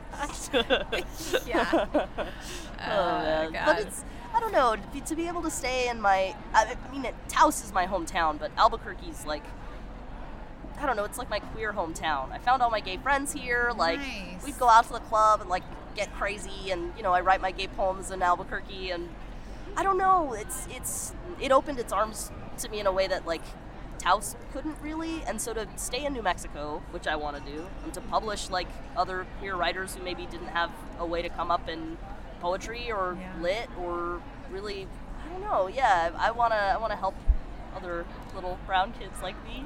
I want to publish poems. Like, that's the truth. Good. Yeah. Trevor Kettner, our founder, they're Albuquerque native too, and so it's like, I don't know, being able to work with other Burqueños is fun. And we're talking about Chile all the time. Aside from the books. Yeah. Aside from poetry work. Yeah. So eventually, when Trevor and their partner move back, like, we can look into doing a brick and mortar. But eventually, like, until that point, I'll see what work I can do in Albuquerque and the surrounding area, and see if I can get some of these poets to talk to each other. Yeah. Yeah. That's the Lord's work. Oh man, poets. Poets. Tell me about Leslie Contreras-Schwartz's book. She's that's the debut book. Yeah. Houston Poet Laureate. Houston Poet Laureate. Yeah. Oh my God. I would have fangirled so hard if Leslie were here. Like, Who Speaks for Us here is her third collection, I believe. And it focuses a lot on voices that have been disenfranchised. So particularly women of color, sex workers, migrants, kind of also contrasting with her own personal life experience. How do we let people speak for us, and who do we let speak for us? Would be the clearest thing. Like, if we have our voices taken away, who's gonna let everyone know what our struggles are? Like, that's not in the press at all right now. No one's talking about that. I mean, in who speaks for us here? Do we know? I don't know. I mean, I talk a lot. I talk a lot of shit. So maybe I can only speak for myself. How did Leslie find out about your press and find her way to Trevor and you? That's a good question. I think actually, Trevor has a lot more connections than I do. And they went to Minnesota for their MFA and worked for Grey Wolf. And so I think through Trevor's connections, they were able to find Leslie. Yeah, I came in a little after, and I'm like, I want to sell some books. Because when I read it, I write a lot about like displacement and language and disenfranchisement and not being able to speak in my own work, and I'm working on my dissertation now. So when I read it, I was obsessed. I was obsessed right away, because it's all this poetry that I'm trying to write and trying to find in myself, and it's here on this page in this beautiful book, and Leslie's super cool, and oh my gosh, like, I get to work with her. Yeah. So there's nothing better than the right book at the right time. Oh my God. For real. Yeah. Working on my comps and stuff, like, I haven't had the chance to read a ton of new books, but Leslie's was first on my list, right? Like, when I start working with this new press, hell yeah, I want to read our books. And I couldn't put it down. Awesome. So what's the vision then for the press moving forward? Yeah. Well, with Trevor coming back to New Mexico at some point, like, we'd have a bookstore, kind of work on building that community. And I mean, I guess personally, There used to be this coffee shop called Winnings, just right down the street from the university, and it was the center of the city for me when I first moved to Albuquerque. You could get a $2 cup of coffee, like a $2 breakfast slider, all of the like Dude, I just students paid would like hang out there $8 and- for a coffee. Dude, like, Jesus. that is a heck of a whole lot for a coffee. Like, coffee just makes me poop. I don't even like the taste of it. Like, I don't really. But Winnings had like readings, and they had sandwiches, and they had, like, you know, the like homeless folks that would hang out in the front, and like you find anyone to talk to, and or over here, like going there and writing was one of my favorite things, and to, you know, stay there and write all day, come back in the evening and like hear a reading, I want to do that again. And if Skull and Wind can like help me sort of do that, like I want to help them publish all the queer poets in the whole world. Like, yeah, Yes. Community is really big on my list. I know it's important for Trevor too, and being Yeah. from Albuquerque, where it's like, man, coming up as queer teens, like, what are you gonna do? You're gonna go out with your beard to like the roller rink? Like, I don't know what you do, and queer, like, like as a queer teen in Albuquerque, what are you gonna do? You go to readings, go to like a queer lending library. Like, I want to make that space. Yeah. Oh my God, that's awesome. Very cool. What are you, Tori, doing right now? Too much. Dissertation. Too much. Yeah, I'm kind of doing last edits and stuff on my dissertation. It's a book of poetry about Taos, growing up in Taos, growing up trans, and super Catholic and really conservative. And I like animals and fairy tales, so I kind of weave that into. So I'm working on that. I should defend on April 20th. So 420. I have my dissertation defense that Monday on April 20th, and then I have my last reading with the University of New Mexico and Blue Mesa Review on the 24th. So that's gonna be a big week. I think my mom's also staying with me. Nice. I'm gonna Gordo be coming? so exhausted. Is Gordo I gonna hope be Gordo's there? coming. Like, oh God, I love having my dogs around. Gordo I want and to just have a Sophie. million dogs. My my boo Haley always says the correct number of dogs is n+1. So I'm gonna steal you that. can always use more dogs. I'm gonna steal that. Hey, that's a great byline for your press. The correct number of queer poets is n+1. n+1. Yeah. Oh, but that's there's good. always n+1. There's always n+1. I guess it's already. That's true. Already. X+1. This is why my degree is not in marketing. You said there was some exciting stuff too, in addition to defending your thesis, which is your dissertation. It's going to be amazing. Oh, I hope so. I'm still working with Warren, my buddy from Meow Wolf. We're still working on our podcast, and we've gotten rights for it, and so we're in the works. Under and, Meow Wolf? No, not under Oh, okay. Meow Wolf anymore. Okay. But yeah, I mean, I'm still really excited for the project. Like, Yeah, I'm for sure. We're looking at. I was trying to explain it to Lily before we got on the mics. And That's I was what like, I'm there's trying like to do. this stuff that's happening, and like there's a thing, and I was like, I don't know. We're gonna have to ask Tori. Yeah, originally it was going to be sort of like a narrative companion for some Meow Wolf stuff, but it's called Eminent Domain. It's going to be a podcast that's, honestly, it's going to be kind of like a radio production. We're trying to make it really sonically diverse and interesting, and we're, like shooting on set, not shooting on set, but recording on set, so we can get like ambient noise and the sounds of like Santa Fe where it's set, and it's like. Are you hiring actors? I mean, are there going to be multiple voices? I hope so. We did a table read at Meow Wolf that was really dope, and like all the characters that I get to write are New Mexican characters, and there's one, the Nino, the like Godfather character for our main lead. His accent is like, when I was writing him, I kept thinking of my grandpa, like, oh, mija, you don't want to go out, like, be real careful, like, people scary out there, like, you want to, like, so, and the person they got to do the voice sounded exactly like my grandpa. Oh, and wow. like, man, that like brings a tear to my eye. I never hear New Mexican accents, like Northern New Mexico, Taos Mountain, Genízaro accents. Like I it's never not hear around that. there. Yeah. I mean, in any kind of, maybe on Radio Éxitos or something, like on the radio, but there's no television show or movie or anything out there that I've heard people that sound like me. Right. Yeah. Man, and coming into the academy, like when I went into my undergrad at UNM, I had that accent, and like I kind of sounded like my cousins, and like I'm gonna get my yellow crayon and make you a drawing, and like go to lie down on the palo, or like I used to sound more norteña, and I don't know, there was a lot of pressure to sound more Albuquerque, to sound more white, I guess. Yeah. Yeah. So if I like sanded all of that away and to be able to hear it and to like kind of feel the potential in what a production like that would sound like as a podcast, like you're not really able to see anybody, but the representation is there, like language, right? Language and communication and dialect and discourse and I don't know, I'm interested in all of that stuff anyway, so working on a sci-fi podcast where I get to write about like weird energies and cool like talking cars and stuff, like I'm about it. I'm so about it. I get to do sci-fi but put green chili on it. Oh, I'm happy. I'm happy. Yeah, there's nothing like green chili on sci-fi. Oh man. Yeah. Oh man. Nothing Y'all ever like need it. some green chili? I got that. Nice. So what are the logistics? Do you guys have a studio? Are you sharing space? What's up? I mean, we're gonna figure it out eventually. I think we're still writing. I guess from the original manuscript of the pilot episode and stuff. Now that we have the rights back, I want to do edits and we're gonna organize some stuff and take notes from the table read. So I think we're still gonna be writing for a while, but eventually once we get maybe some startup money, we'll get a studio. And anyway, I'm still in Albuquerque and Warren's in Santa Fe, so if I need a commute, I can, and that's totally fine. I get writing time on the train. Yeah.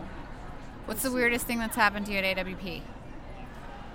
Something that was a little weird for me last night, like I'm at this big reading and we get done, we take a big group photo and everybody's milling around like, where are we gonna go get drinks next? And I've done readings before and stuff, and like my mom comes up and says, "Oh, Mija, you did so good," and I love that.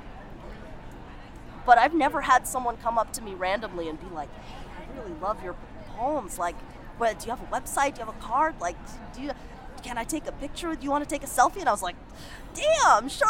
Oh my gosh, this is really cool."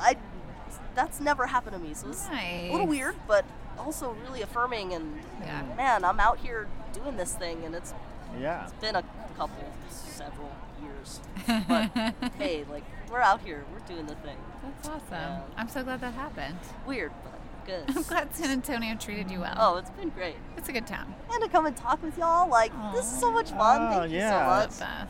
To reunite again. Wasn't fun? Reunite. And it feels so good.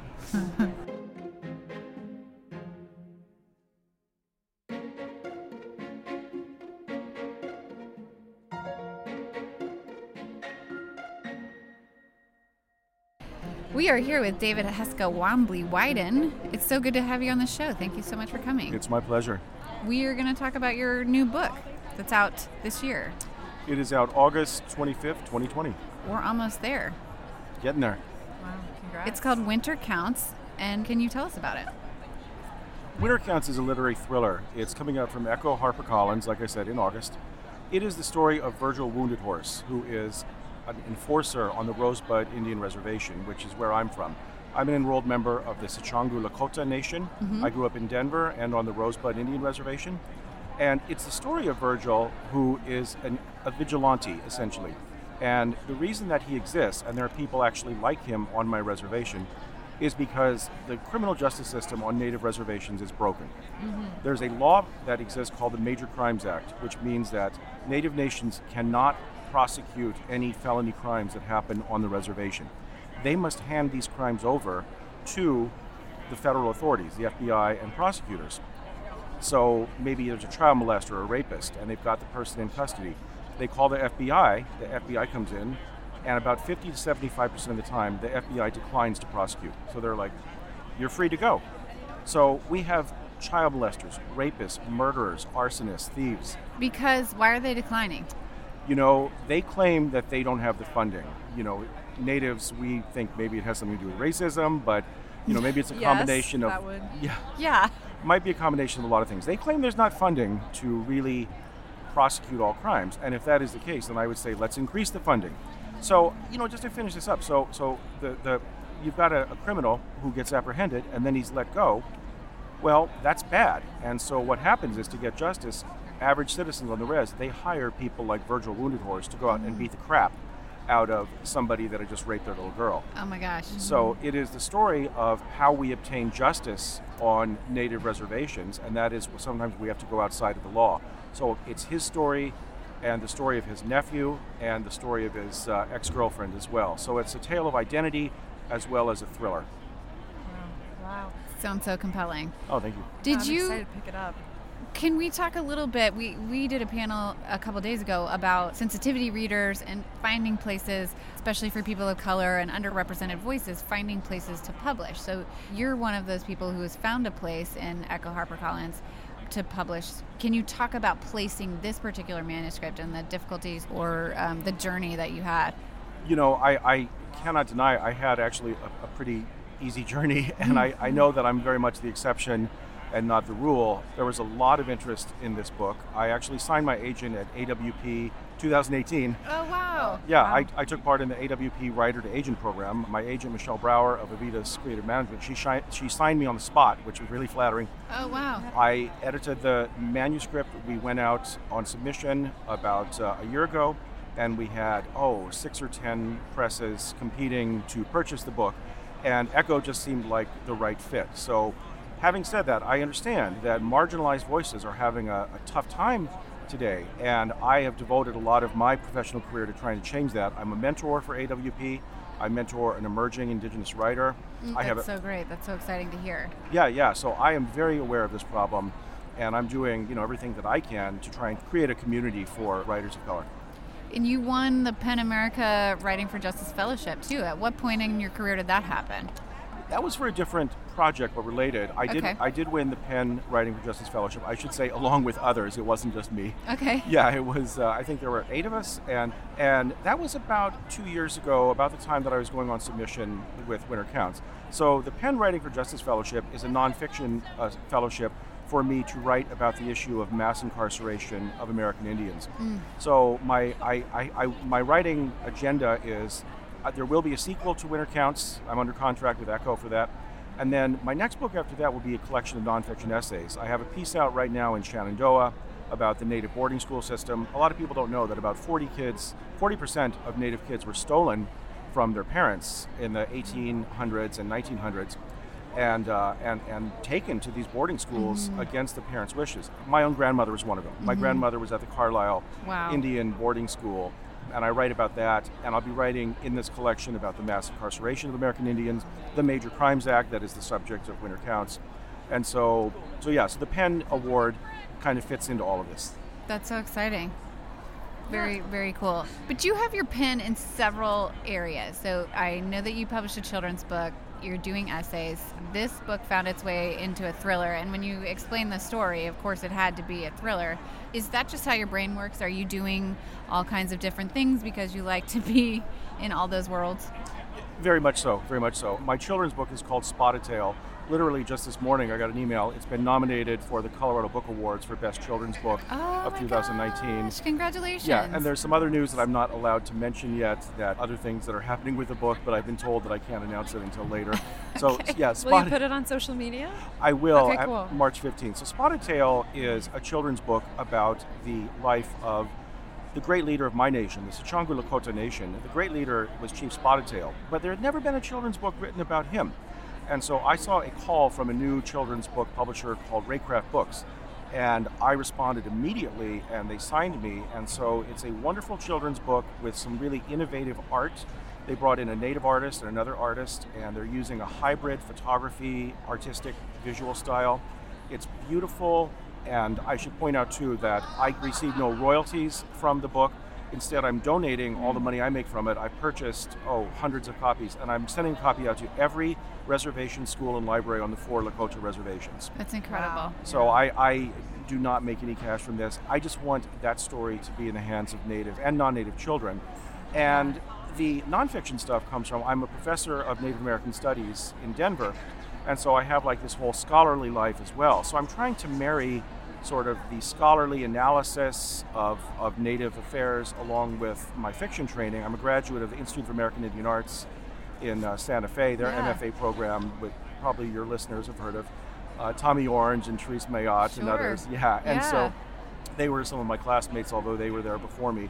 And so I'm trying to marry, I think, these different styles, children's books, essays, and fiction. But again, I think Winter Counts does a good job at hopefully bringing a lot of those strands together. Can we talk for just a second about craft? This book is purported to be very well plotted. And so I just wanted to hear a little bit about your plotting process, especially for something as tight as a thriller must be when it comes to plot. Thank you so much. And I want to point out it's a literary thriller. I was originally going to sell the book to Knopf, and they were going to sell this literary fiction. But Echo, I think, wants to position as more of a literary thriller. So I hope that the prose is very well done. I spend a lot of time on the prose, but I certainly believe a lot in plot. So for the fiction writers out there that are listening to this, the resource that I teach that I use and recommend to my students, I also teach at the Lighthouse Writers Workshop in Denver, Colorado. And I teach workshops on literary thrillers and plot and introductory workshops.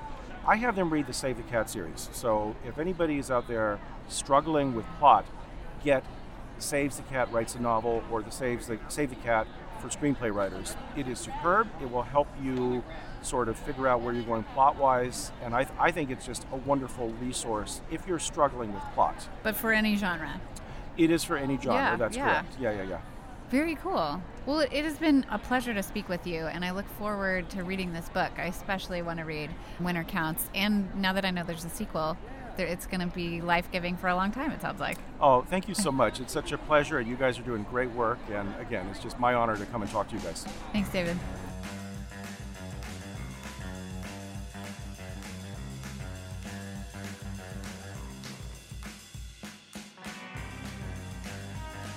We are here with Annie Shepard of the UH Creative Writing Program. Yes. Yes. PhD. Who's here at AWP 2020 here in San Antonio. Who are you wearing? Who am I wearing? Yeah. Wow, that's a good question. The answer is I don't know. We were just talking about my shoes, and I found those at a thrift. Well, that would be Nike, I guess. Yeah. Technically, I'm Nike, but they're really great shoes. When you say who am I wearing? I think that I got them at a thrift store, so somebody owned them before me. So I am wearing somebody else's shoes, but I don't know who they are. It's got a good arch. Yeah. Well, it's probably worn down by now, but yeah, it's got enough. They've been working. Yeah. What are you about? What am I about? Yeah. What are you writing? What are you working on? Oh, okay.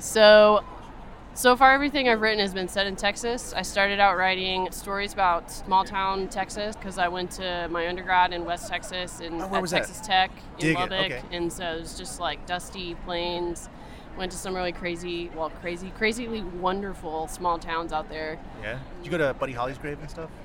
I didn't go to his grave. I mean, I saw his, there's a statue of him in a museum of him in Lubbock. That's a cool little town. Yeah, so. It's quirky. It's kind of isolated. People there call it an island because the closest big cities are like hours away. Yeah. Did you go to the football games? Did you throw the tortillas and stuff? Technically, they're not allowed to throw tortillas anymore, although a few people sneak them in. I did go to the football games. Yeah, it was a good time. Yeah, right on. Last question. You have any fashion advice for me? Roast me. Get in there. Okay.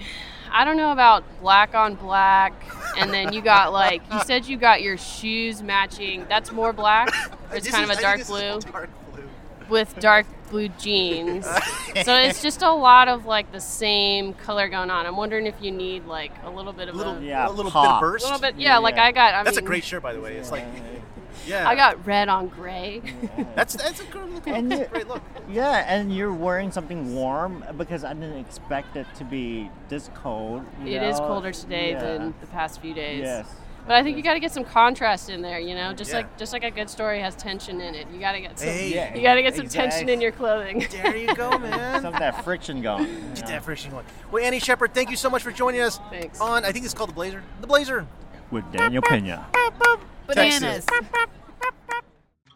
This has been a live recording at the 2020 AWP Conference and Book Fair in conjunction with Bloomsday Literary. We are proud to feature Brazos Bookstore, an independent bookstore serving both the Houston community and across the nation. Brazos curates a wide selection of literary favorites, and guess what? They deliver to your door. Please support independent bookstores for your books and book-related merchandise. Visit our friends at brazosbookstore.com. tell you what it feels like. I can tell you cause it feels right. I can tell you about it all night. I got a feeling this is unforgettable. We should introduce you. This is Alia Volz, and I didn't even ask you before we started because I'm tired. Mm-hmm. But is that how you pronounce your last name? That is. Okay, I'm going to say it one more time. We're here with Alia Volz. Alia. You said it right. And then I said it wrong. And then you said, great, I got it right. And then you said it wrong. Alia Volz. Oh. Alia Volz. Hey guys, we are here with Alia Volz. Take 10. Can we pause and just reflect on the fact that it appears that there's a cheerleading competition happening somewhere? Is that what that is? No, I don't know. It just sounds like some interesting things happening in the background. You just never know what you're going to get at AWP 20.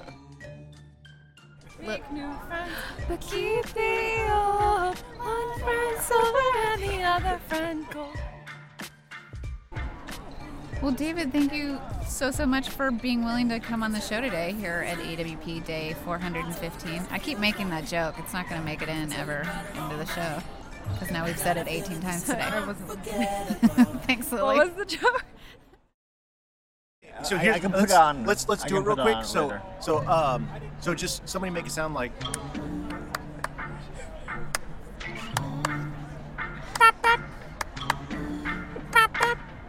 Join in.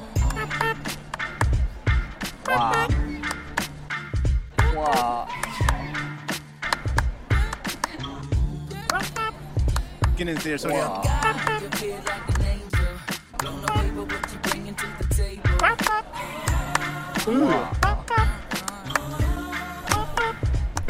Blazer. With Daniel. Pena. The mid list. Ryder. I can tell you what it feels like. I can tell you cause it feels right. I can tell you about it.